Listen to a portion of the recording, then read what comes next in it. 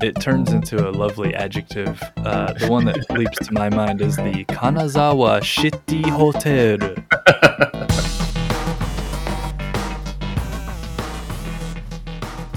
Hello, I'm Justin. I'm Mark. We're the J-Pops. And we are attempting parenting in Japan. Welcome to episode 38. Today we'll be talking about baby bath time. First, though, we can get into the updates. So, Mark, how about good old Coda? Coda is a little 4-month-old now, and he's a happy 4-month-old. Dude smiles all the time. He's doing great. Yeah, that's good news. Yeah. This is our first episode, back from the 2-week hiatus. Did you notice any changes in the last 2 weeks with Coda becoming 4 months old? Kind of. He seems more engaged with his toys. He definitely, when we put him in his little playpen sleeper downstairs, he's really grabbing at his mobile because we have it kind of low so he can reach out and touch it. And he really gets a hold of this thing and loves, it's a game for him usually to try to grab them as they swing by.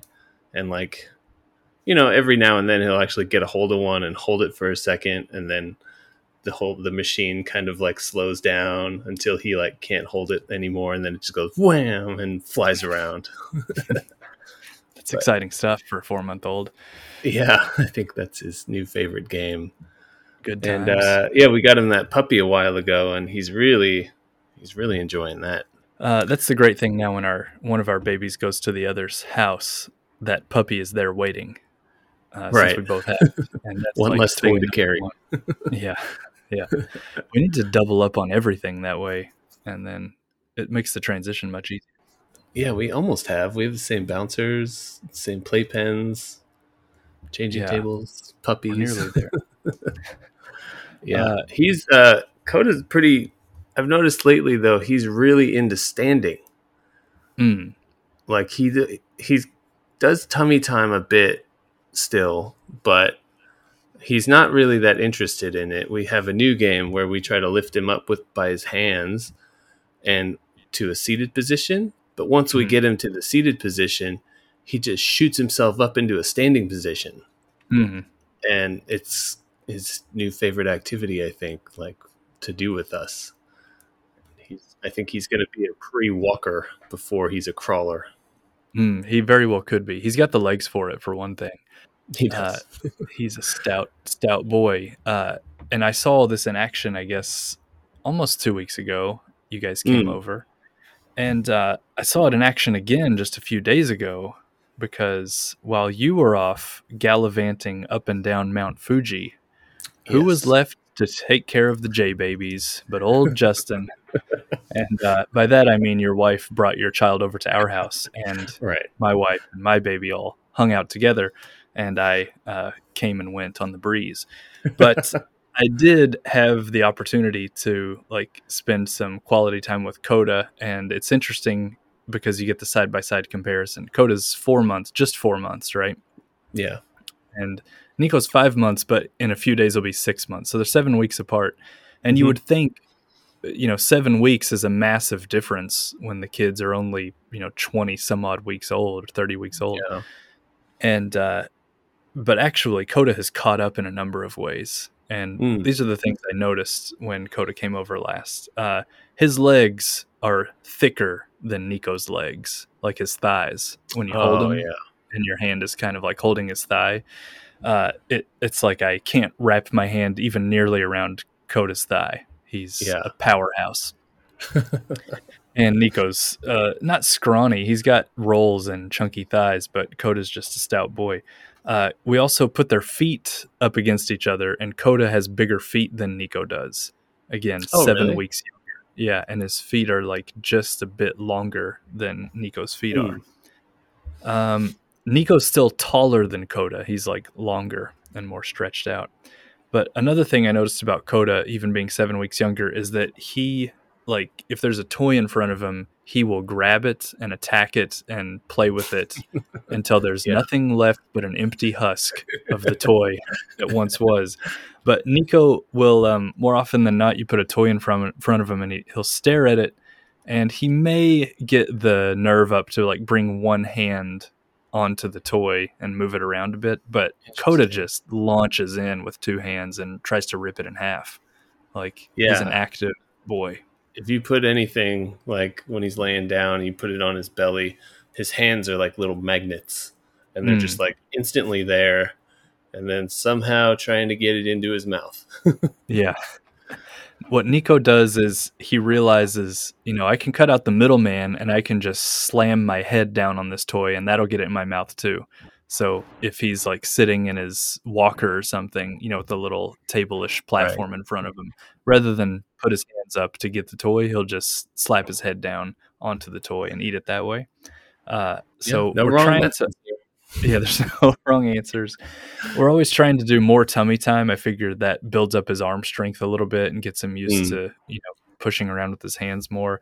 And we're always trying to like get toys into his hands, but he's just more, he wants to sit back and look at the toy. He'll still grab a toy, but it's nothing like Coda, who's trying to like take the toy apart, I feel. That is interesting. I'm surprised that Coda's so aggressive with toys. Yeah. Also, as you said, Coda is a stander and a jumper. And I was holding him. We have like a little divider between our living room and kitchen area. It's like a half wall that comes up, I don't know, 3 feet or so, maybe more, 4 feet. And your wife was in the kitchen and I was sitting on the other side of the wall at the table. And I was holding Coda, and I would sort of like lift him up so that he could see over the divider to see your wife, to see his mother for a second. And he would crack up to see her face, suddenly. And then I would pull him back down. And as soon as I pulled him down, he was kicking for everything he was worth to try and get back up there. And so he would give me the boost, kick himself up there, and I would lift him again. But he's just like, he's a bundle of energy, and he's active, and he's a wild man. Yeah, he is. I'm a little nervous. Right now it's containable and it's good. But in a year or so, I don't know. I'm going to have to gate everything. Yeah. Meanwhile, at that point, you'll be in your late 40s, early 50s. You'll be chasing this child around. Imagine when he gets up to full speed at about 3 years old or 4 years old or something. There'll be no holding him back. I mean, it's definitely not me. Yeah. You'll have to get another dog and train it like a sheepdog or something to corral him and bring him home. Yeah, that's the only thing I'm kind of hopeful. Like, he'll focus his attention on Isla, and then she'll run away from him enough that he'll be distracted that he won't get into anything else. That could do it. It's what I like too about having the two babies side by side, because they kind of become each other's toy for that time that they're together. And they'll look at each other, reach out to each other, kind of kick each other, like make any physical contact they can. And I see, just immediately you can see the great points about having two kids, that they'll occupy each other. And I'm sure that it turns into fights that wouldn't have happened. And, there's 2 times the errands and soccer practices and all that coming down the road. But seeing the two kids together, you get an appreciation like, oh yeah, they can kind of train each other up a little bit. Yeah, I think it does help getting them together. Like, kids learn more from other kids, it seems like, and especially at this age. Like, when I see them interacting, Coda will start doing things that I didn't notice before and then bring it back. And I'm just like, oh, wow, you picked that up pretty quick. So I do like that. I wish we had more of that. Yeah, I'm going to be going to the U.S. here in 2 or 3 weeks, and I've got a niece and a nephew over there who are both under 2 years old. So Nico's going to be thrown into the deep end with his 2 cousins. And that's the prime time for babies to really make a lot of advances as well. From, say, we'll arrive and he'll be 6 months, and then we'll stay there for a few months. So all those milestones of probably, standing up and first steps, and maybe even babbling a word or 2 or something could happen at the tail end of it. But just playing with the toys, being around these 2 slightly older cousins, also who are, I'm sure, going to be rambunctious, and then like testing his limits of what he can handle as a little baby. I feel like he's going to just learn, 2 or 3 times as much as if we were just chilling at the house every day. Yeah. Any other updates from you for little Nico? We've jumped in with both feet on feeding him a little bit of solid food, and I'm going to use air quotes around solid because whatever you feed a 5 to 6 month old baby, you mash it out of recognition and then you water that down. And so whatever it is, it's basically a carrot flavored water at that point. It's just such a fine mush.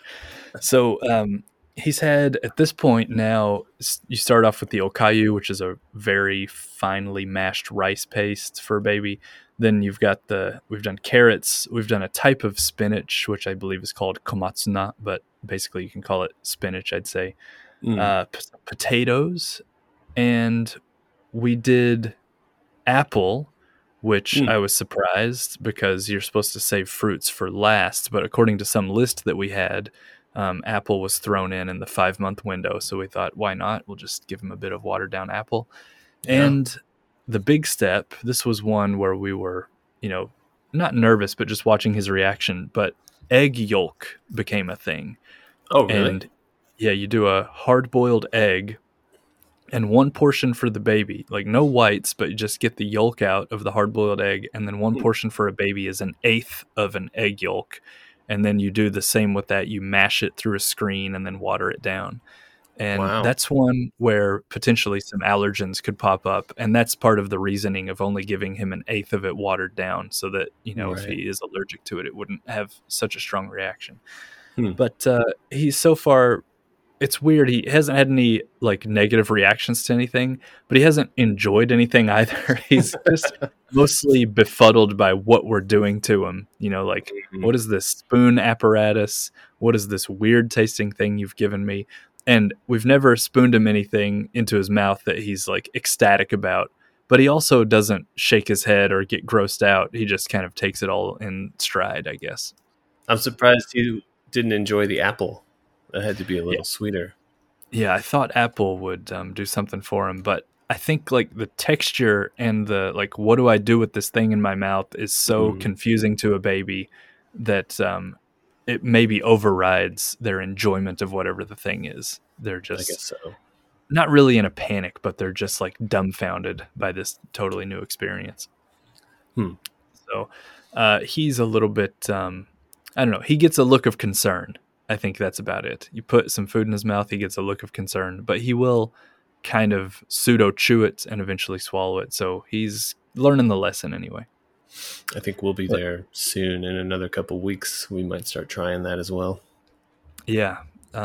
It's my wife has done all of it, but it's the boiling of the food, the mashing of the food, putting it into this little ice cube tray, freezing it, putting those into Ziploc bags that are dated because you don't want to give them really old eggs or carrots or something. So you got to keep the system alive.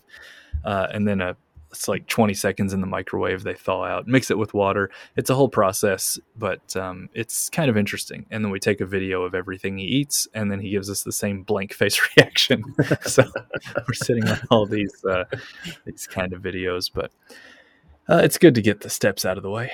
Those are all the updates, and I suppose we can launch into bath time in Segmentin. Segmentin bath time.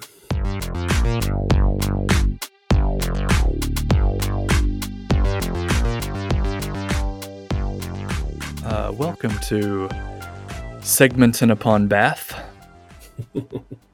Canterbury Tales, Lady of Bath. I don't know if it makes sense, but here we are. Anyway, I thought that bath time would be a good segment because it's something that changes so much from the first couple of months into the next couple of months when the kid has a little bit more control of his body, a bit more autonomous, and he's not so delicate. A kid holding his head up and not holding his head up is a massive difference when you're trying to wrangle him for a bath. But also a kid squirming like crazy and a kid just kind of laying there, for the first month, not really doing much. That's also a massive difference in the bath technique. And we've certainly changed up our bath time. So walk me through what you guys do for bath time, and we'll see how it compares to us. Okay. Well, I think it it depends who's giving him the bath here. I think me and Moe we don't do it together, and we have different ways of doing it because it's easier one way for the other person. So when I do it, I have a bigger baby bath that I set in our kind of unit bathroom and fill we that. should take a time out, by the way, and explain the Japanese shower room bathroom. Oh, right. A lot of the Western references are just thinking, you've got a bathtub and you fill it with a little bit of water, and then what do you do? But that is not the way in Japan. So what's your shower room setup? Yeah, so we have a changing room with sinks in it that lead into a enclosed unit bath and shower as one unit. And so you'll have a tub in there in half of it, and then the other half is just a walk-in area that sometimes has seats in it that has a shower and a faucet that you can get water from. And so it's like all tiled floor, so you could stand and shower in one half of the room or get in the bathtub in the other half, but it's all like tiled in sort of bathy zone. Yep. Everybody is getting wet in that room. Everything is safe to be wet. There's no water leaking out. It's totally enclosed. So yes. So when I go in and do Coda's bath, I'll set up a tub in that standing section next to the main bathtub, and I'll fill that usually about 3/4 with water. And then he's still not at the point where he can sit up by himself and kind of stay stable enough. He can sit up now, but it's like he'll fall over. So I have to keep a hand on him at this point still. And what I'll usually do is I'll give him a bath toy. And I have actually 2 smaller tubs that I use now, because one is like this. It's called a Laco, I think. And it is more of a kind of an inflatable, like, stability bath. You can just set him in here. He's not going to move around. His head goes back against the bath and kind of stays stable. And then I can shower myself while he's just chilling in there. So I'll give him a toy and let him do his thing in there, and I'll just shower myself first. And then sometimes I will then give him a bath while he's in that. And sometimes I'll give him a bath and move him over to the bigger bathtub so he can kind of flail around. But he's getting a little too big for that, and sometimes he'll kick and like bump his head on the other end. So it's a lot of, I keep him in the smaller one now and just kind of shower him and do it that way. When you say the bigger bathtub, you mean the one that you've brought into the shower zone, right? Like not the one that's actually the real adult bathtub. No. He's got 2 bathtubs. One's a little bigger. One's the smaller one that he can sit by himself in. So yeah, I did try giving him like a bath with myself in the big bathtub a while ago, and he's still just not stable enough to manage that by himself. So it's like I just got to hold him the entire time, and I don't think he's quite ready for that.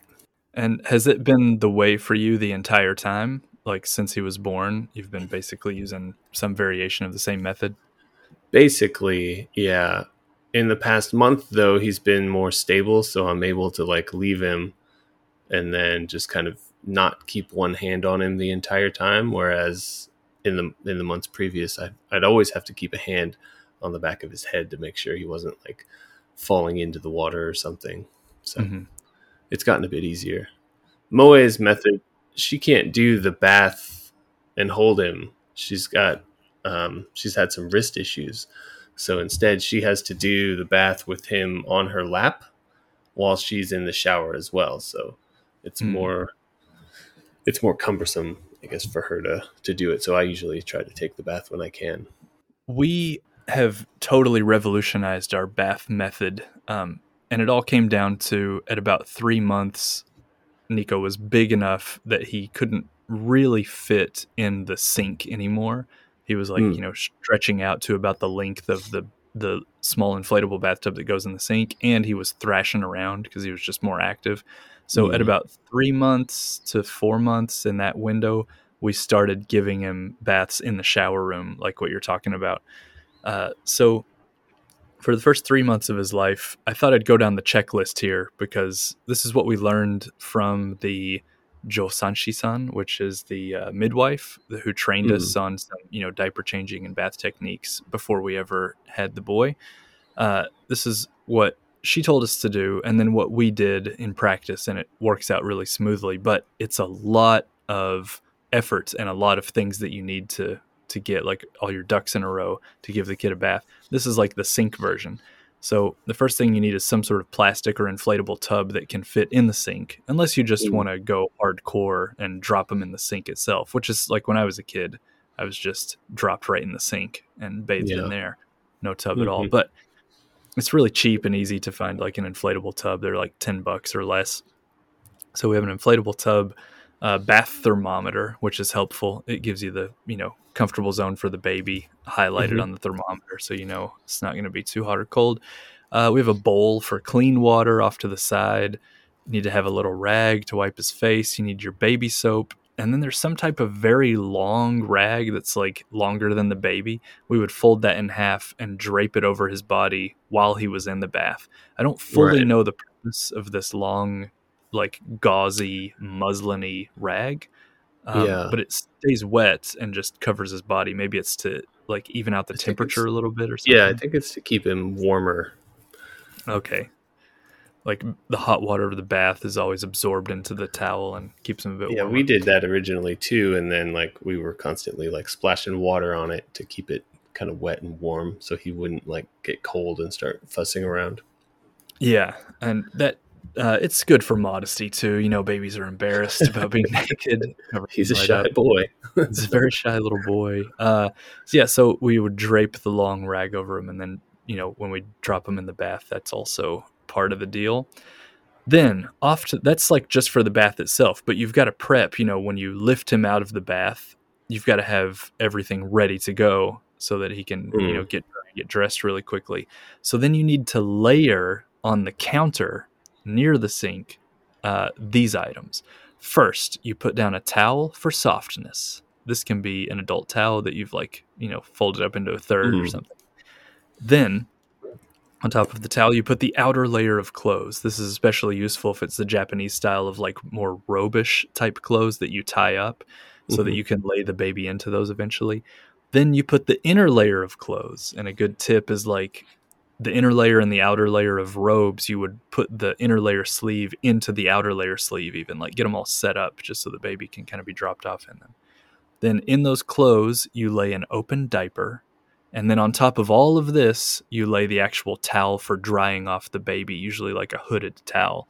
And then, you'll drop the baby off in that towel, dry him off, then pick him up, remove the towel, and then all of his diaper and clothes and everything are just ready to go. Also, you would need on hand, if you're using diaper powder or any kind of baby powder for any reason, have that there. Lotions, if your kid is breaking out or having skin problems, and when he's naked, that's the best time to lather him up with lotion. And a hairbrush, if your child has hair, you can comb him down while he's still wet and get his style on. And you've got to get all those items ready every time. Not to mention, you need to clean off your counter every time. And we have a dish drying rack, but that was in the way, so you've got to move that to the side. And it was like a big rearrangement of the kitchen every day. But eventually, you get locked in, and it's easy enough. So that went on for probably 3 months, and then he got a little bit too big for the inflatable bathtub, and we bought a shower chair, which I think is what you're talking about. But ours is like a hard plastic, then it reclines, or you could sit more upright, and there's like a little toy in the front of it that the baby disregards, but that the baby may someday touch and spin the toy to keep him occupied. And there's a little bit of an area that goes over his legs that the toy's attached to that you slide his legs into so he can put his hands on that and be a bit more stable. So we've got the shower chair going all the time, and that just sits on the floor of the shower room. And like you were saying, I'll usually drop him in that shower chair reclined with a little foamy cushion in it that it came with it. And then I'll shove him into the corner of the shower room, and I'll take my own shower. And he just sits there and occupies himself. And usually the noise of the shower kind of, draws his attention. And then I always say like that the kid likes to watch the parent if the parent's doing something. Like Nico will watch either of us cook. If we just put him in the kitchen in the bouncer, he'll just watch you cook, because it's like the mommy show or the daddy show. You know, he's watching you walk here and there, talk to him, and so on. So in the shower, he'll just unnervingly stare at you while you shower, and that entertains him. So he's not fussy, at least, you know, for your 5 or 10 minutes of shower. Then I'll sit down on the stool and I'll pick him up into my lap, and then I'll go over all the, you know, bathing steps. A couple of tips that I've picked up along the way. One is you can do like water, like you've got to, you know, get soap on his face, of course, but then it's like, how do you get that soap off of his face easily? And what my wife saw on YouTube from a bunch of mothers doing it in their instructional videos, and then she tried it, and then I've been trying it, is if you sit the kid up vertically, or even a little bit past vertically, so he's leaning face down a little bit, you can spray on the top of his head and just let the water run down his face. And it's not going to get in his nose. He's not going to like swallow in too much of it anyway. Maybe a little drop in his mouth, but it doesn't do anything to him. And you can literally like spray down his face and not worry about it too much. Obviously, you don't want to spray into his face or like up from under his face or anything. But spray on the top of his head and the soap runs off, and that's pretty easy. It freaks him out about halfway, but he gets used to it, and it's not a big deal. It's interesting. I have a similar thing, but I use the washcloth we have. I just get it soaking wet, and I just kind of lean Coda forward, and then I'll just squeeze the cloth out right over his forehead, basically, and just let it just drip over his whole face. Yeah, and it's amazing.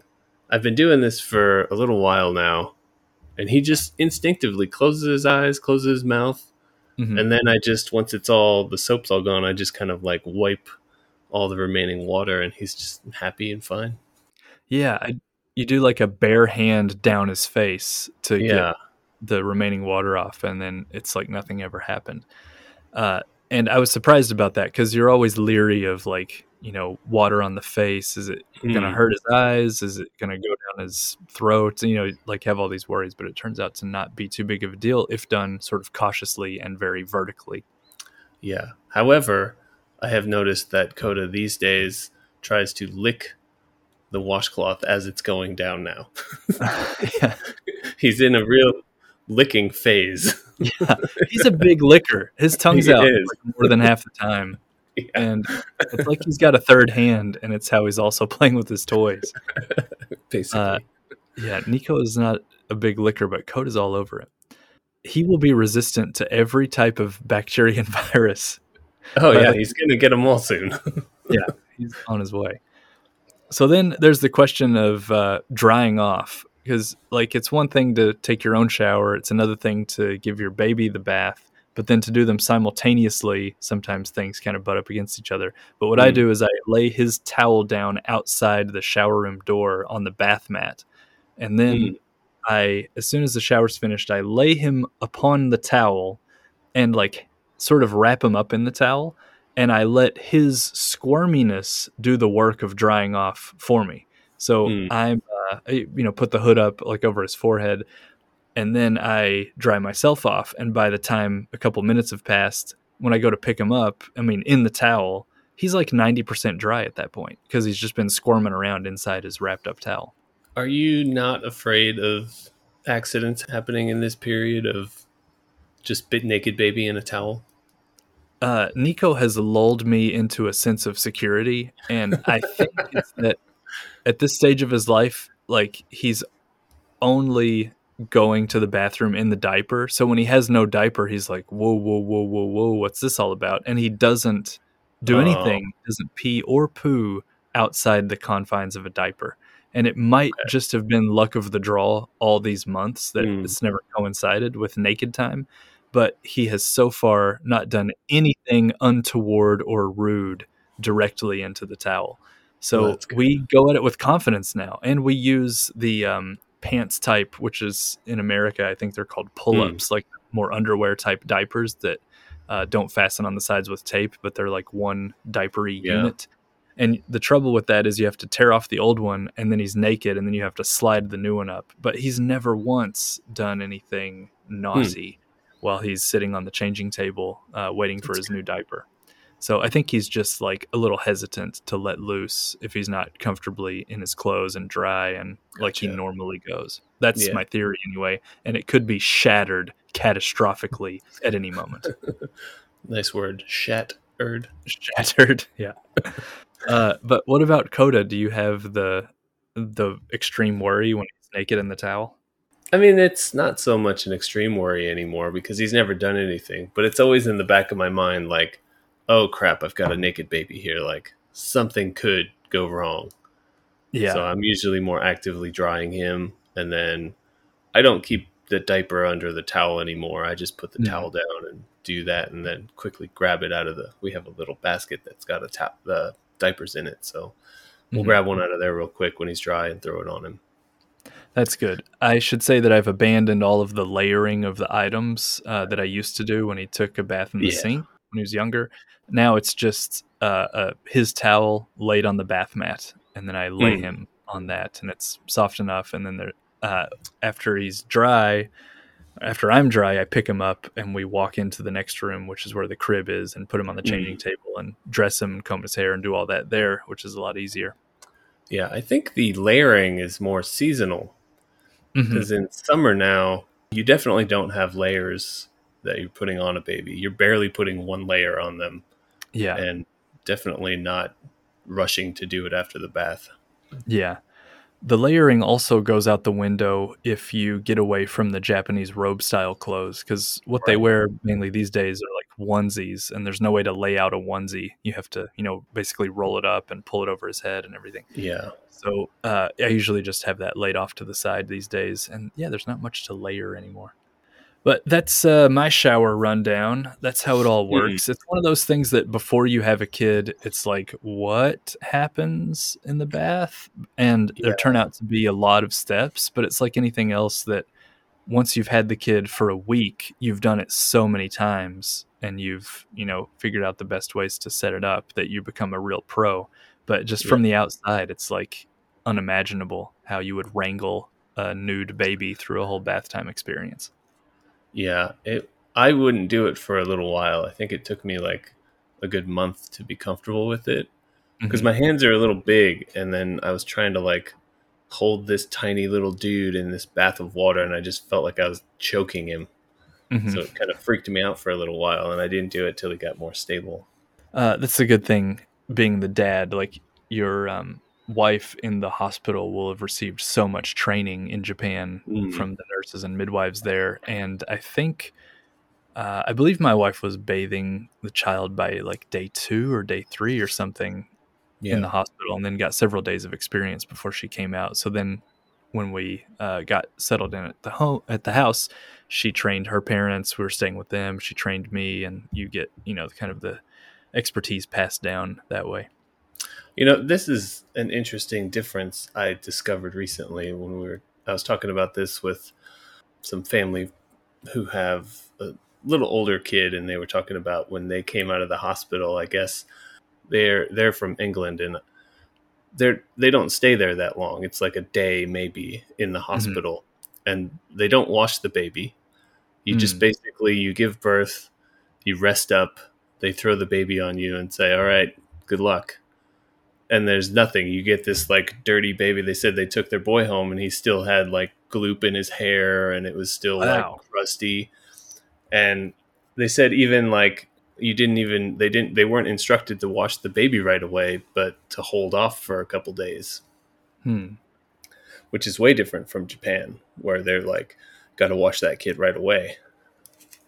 And then even like a lot of like the online things you read, I've been to like the Mayo Clinic and stuff, and it's like, how often do you wash your baby? They're like, 2 to 3 times a week.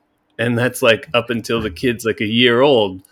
But in Japan, it's always like, you got to do it daily. You got to get these kids clean. So it's really, really interesting. I asked that question specifically to the midwife when we were getting our training before the baby was born. I said, should we give him a bath every day?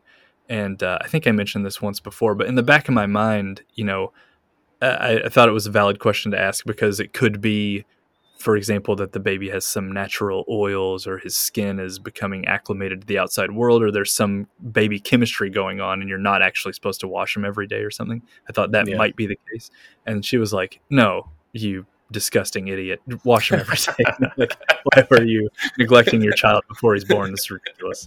So I learned my lesson that you wash the baby daily. And we've done that with the exception of maybe like 2 days, we'll have to skip a day for whatever reason. But yeah, it's a daily affair around our place.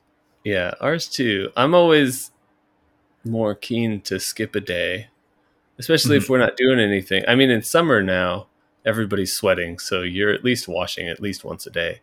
Yeah. But, like spring and fall and stuff, you're not doing anything. I'm like, well, he doesn't need a bath. It's fine. Yeah. This lends credence to my theory that people overbathe in this modern era. I think so. I might be going out on a limb and revealing myself as a disgusting jerk, but I think like, I don't know, if I'm working and if it's summer, obviously you're going to take a shower every day, especially because I'm like a, shirt and tie type person. So I'm always hot and sweaty and disgusting. But if I'm off on the weekend and I haven't done anything like extremely outdoorsy or energetic or whatever, it's like, why take the shower every day? Come on. It's ridiculous. Dude, I totally agree with you.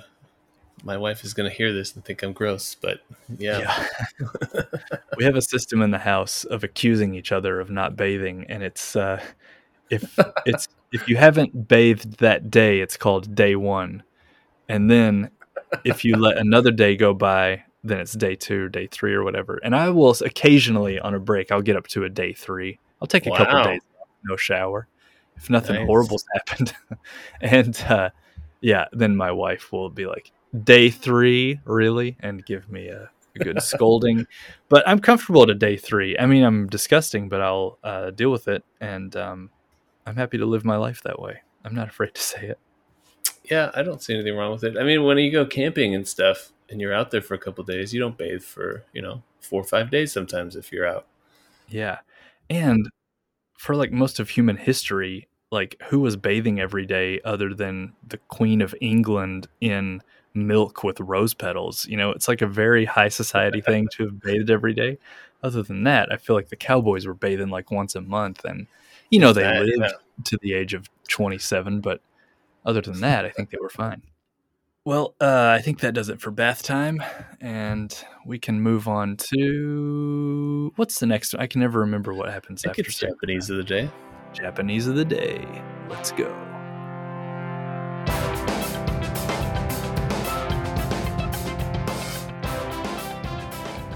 Japanese of the day today is a quadruple punch of Japanese. I love katakana words because they're the only easy. One. Well, they're like easier to remember, obviously, than full-on Japanese words, and it's like a built-in mnemonic device. But I like when katakana words are just slightly off because then they're funny or cute in some way. And a lot of childcare words are katakana, and they're not exactly what you would imagine them to be. Right. So, for example, we say stroller or pram or what have you. You probably know a lot of these, so let's make this a quiz. What is stroller in Japanese? Baby ka. Yes, baby ka. And the ka, of course, means car. It's a baby car. Of course it is. Put your baby in a baby car and push him around. So stroller is baby ka. Baby ka. The next one. It's not in our lives yet, I don't think, but the high chair. Do you know the Japanese katakana-y word for a high chair? No, I don't. This one is baby chair. Of course it is. It's the baby chair. That's where babies go, in the baby chair. My wife said she might have heard high chair as well, but I looked it up online and did Google image searching with the Japanese and stuff, and I found high chair is called baby chair. Next, what is a baby's crib in Japanese? What is a baby's crib in Japanese? I don't know. You could probably figure it out. Yeah, I mean, I just assume crib. Yeah. It's a little bit off of center, though. It's baby bedo. Right. So baby bed, that's the baby's I crib. see the pattern here. Yeah. And now I'm going to throw you for a loop on the last one, though. You should know this one. What is a car seat commonly called in Japanese? What is a car seat? Well, this is when they vary from the baby pattern and they go into child, which in katakana is chairudo shito, child seat. Child The car seat is the chairudo sito. Sorry, not sito, but shito. Shito. So we've got baby car, baby chair, baby bed, chairudo shito. And those are some useful words. It's weird because katakana, obviously it's for like imported words. Yeah. And I'm not a scholar of like Japanese history for all these individual items, but it seems like, I don't know, I guess a crib, in the old days it was probably just a futon on the floor. So crib might have been imported. Car seat, I guess vehicles were created in the West and then imported, so maybe child seats were as well. The high chair, maybe they were again sitting on the floor around like a low table. So the high chair is a Western thing too, and then the stroller might have been a fully Western thing. I don't know, but I think so. It sometimes blows me away when a Western word comes over for something and it's like, you didn't have that already? Like, what do you mean? How does that work? Right. Tobacco is tabako, and maybe they just didn't grow tobacco here before. I don't know, but sometimes they throw me for a loop. They always throw me for a loop, and I always tend to hate them because I look at whatever the thing is and I'm like, oh, this must be this, but then it could just be a different language altogether, like, and not English. Yeah. And then I'm really like thrown off. But I gotta say, I do enjoy one katakana word, and it's always grouped with something else. Mm-hmm. And it's always city. Yeah. Because whatever it is, it's just great the way it's pronounced. Yeah, it turns into a lovely adjective. The one that leaps to my mind is the Kanazawa Shitty Hotel. Ooh, 1-star Yelp review. That's so great. Yeah, cities, that's a dangerous one.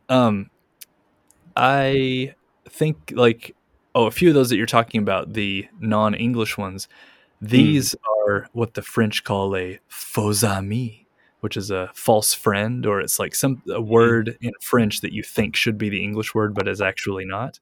And there are a lot of faux amis in katakana, like all of the Japanese kids who are studying English, they feel like they can fall back on katakana because like 98% of the time it is an English word, and they can sort of fudge their way through it. But a couple of them, like clown in Japanese, is Piero, which comes from the French word for clown, and famously part-time job is katakana. Arubaito, which is German somehow. So I don't know the original German exactly, but yeah. So when you're trying to have a conversation in English, a lot of times with a Japanese student, they'll just throw out arubaito, meaning part-time job, or Piero, meaning clown. If you're talking about clowns, rarely comes up that one. But there are a few like that, so you gotta be on your toes. If you're a part-time clown worker, it comes up all the time. Oh man, it's a minefield. And I should say, for some reason, I mentioned tobacco, and for some reason, tobacco is always written in hiragana. So sometimes, it is. Like, shop will advertise, we've got tobacco, and it's hiragana, and I don't know why. Like, just the odd word will break the mold like that. I feel like Japanese as a mixture of 3, let's call them alphabets. Sometimes it's like still the Wild West, because it's like if you write it in one alphabet, it seems a little bit cuter or with more emphasis than if you write it in another alphabet.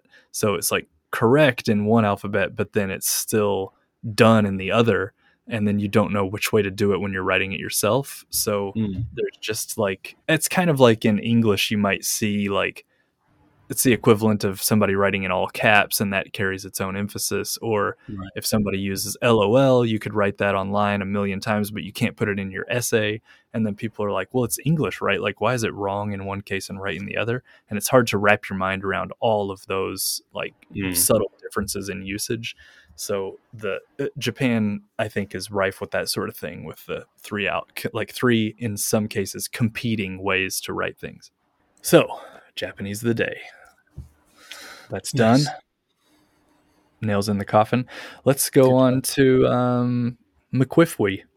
McQuiffwe. So stupid. Good old McQuiffwe. My question for you is,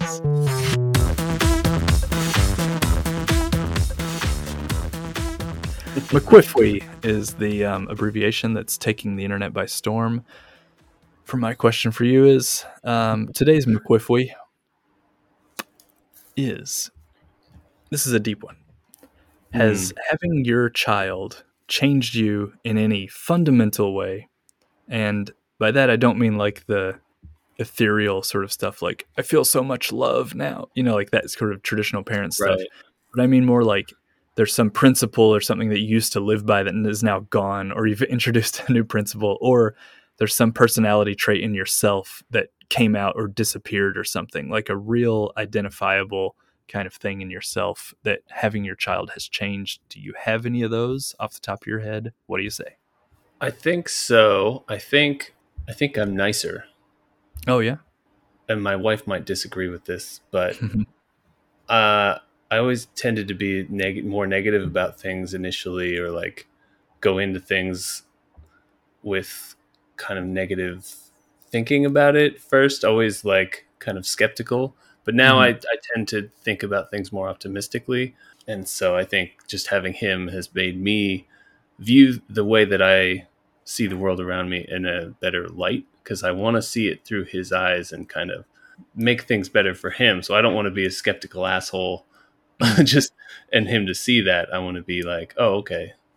That's not something that like flicked on in you like a light switch or something. That's something that you're sort of actively trying to change about yourself to make it better for your kid, so you feel like more of a positive influence in life. Yeah, definitely. If you mean more like a switch, then no, I don't think I had any of those yet. Maybe. Yeah, I'm the same way. I've tried to like correct myself or change my course a bit, and I agree with you on that one. In my own case, 100%. Like, you don't want to be in a bad mood all day, because then you've got the hours of the day you're dealing with your kid in a bad mood, and you don't want to have that like layered over that time. So you sort of force yourself into more optimism, or at least outwardly expressing more positivity for the sake of the kid. And that's a pretty big fundamental shift. The one that I noticed in myself, and this is a little bit, it's like less personal or less emotional, I guess, but it's that for my entire life, I always viewed things as really, really permanent. Like if I'm buying, some clothes or a piece of furniture or whatever. Yeah, exactly.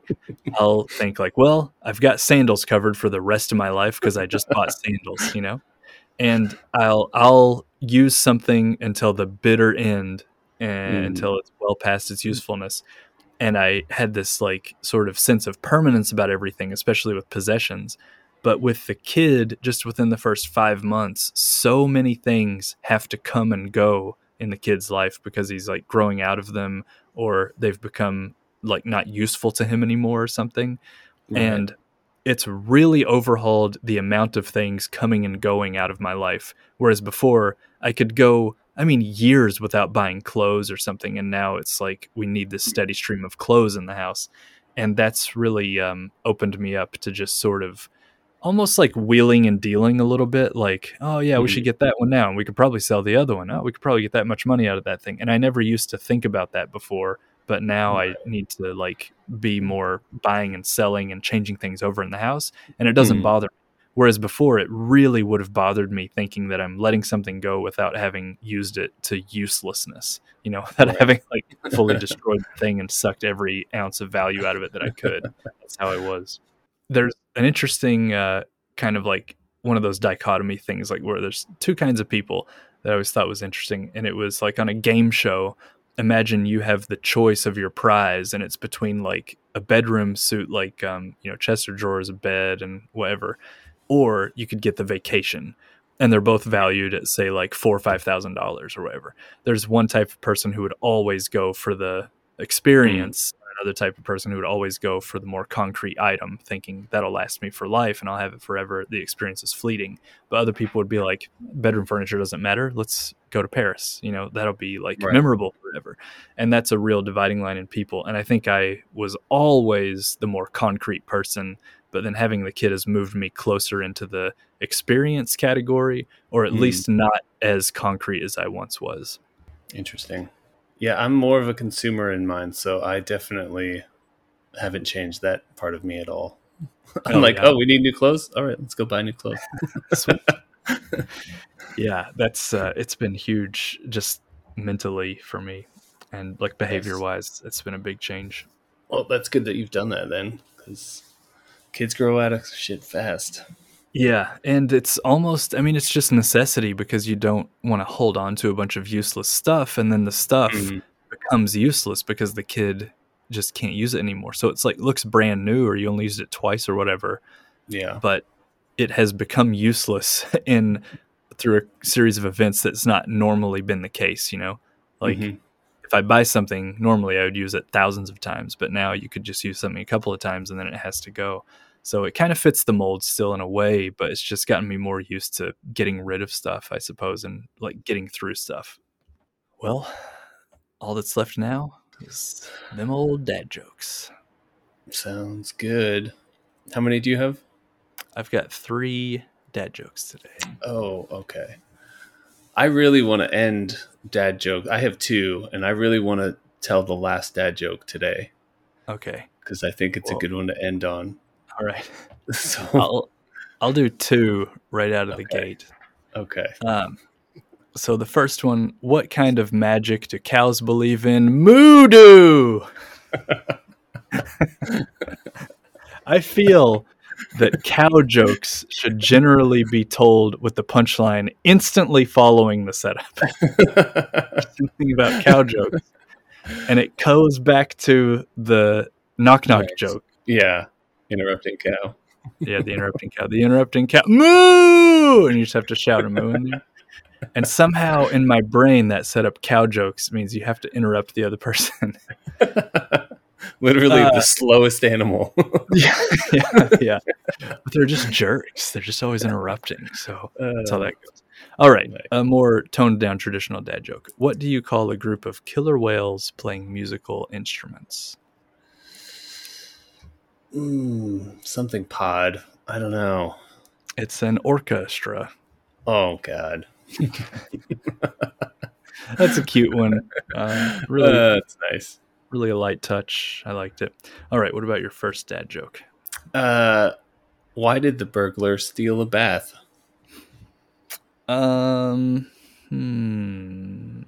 Faucet, running water, bubbles. I'm just trying to link it up. I have no idea why. He wanted to make a clean getaway. Hey, okay. That's good. How much do used batteries cost? Free? Well, they're free of charge. Just close. Didn't have the follow through. Right there. All right, last one. What's an emo's favorite type of bath bomb? An emo's, not an emu. No. Not Emo Phillips, but an emo's favorite type of bath bomb. I don't know. A toaster. Holy God. Dark dad jokes. I warned you, that one was dark. It just drops it right in. It's what he likes. It's what he likes. Who are we to stand in his way? It's horrible. It's horrible. Good stuff. Thank you for listening. We hope this week's episode was informative and interesting. If you have any questions or comments, please reach out to us either on Twitter at jpopspodcast or by email at info@thejpops.com. Talk to you next time. Toaster time.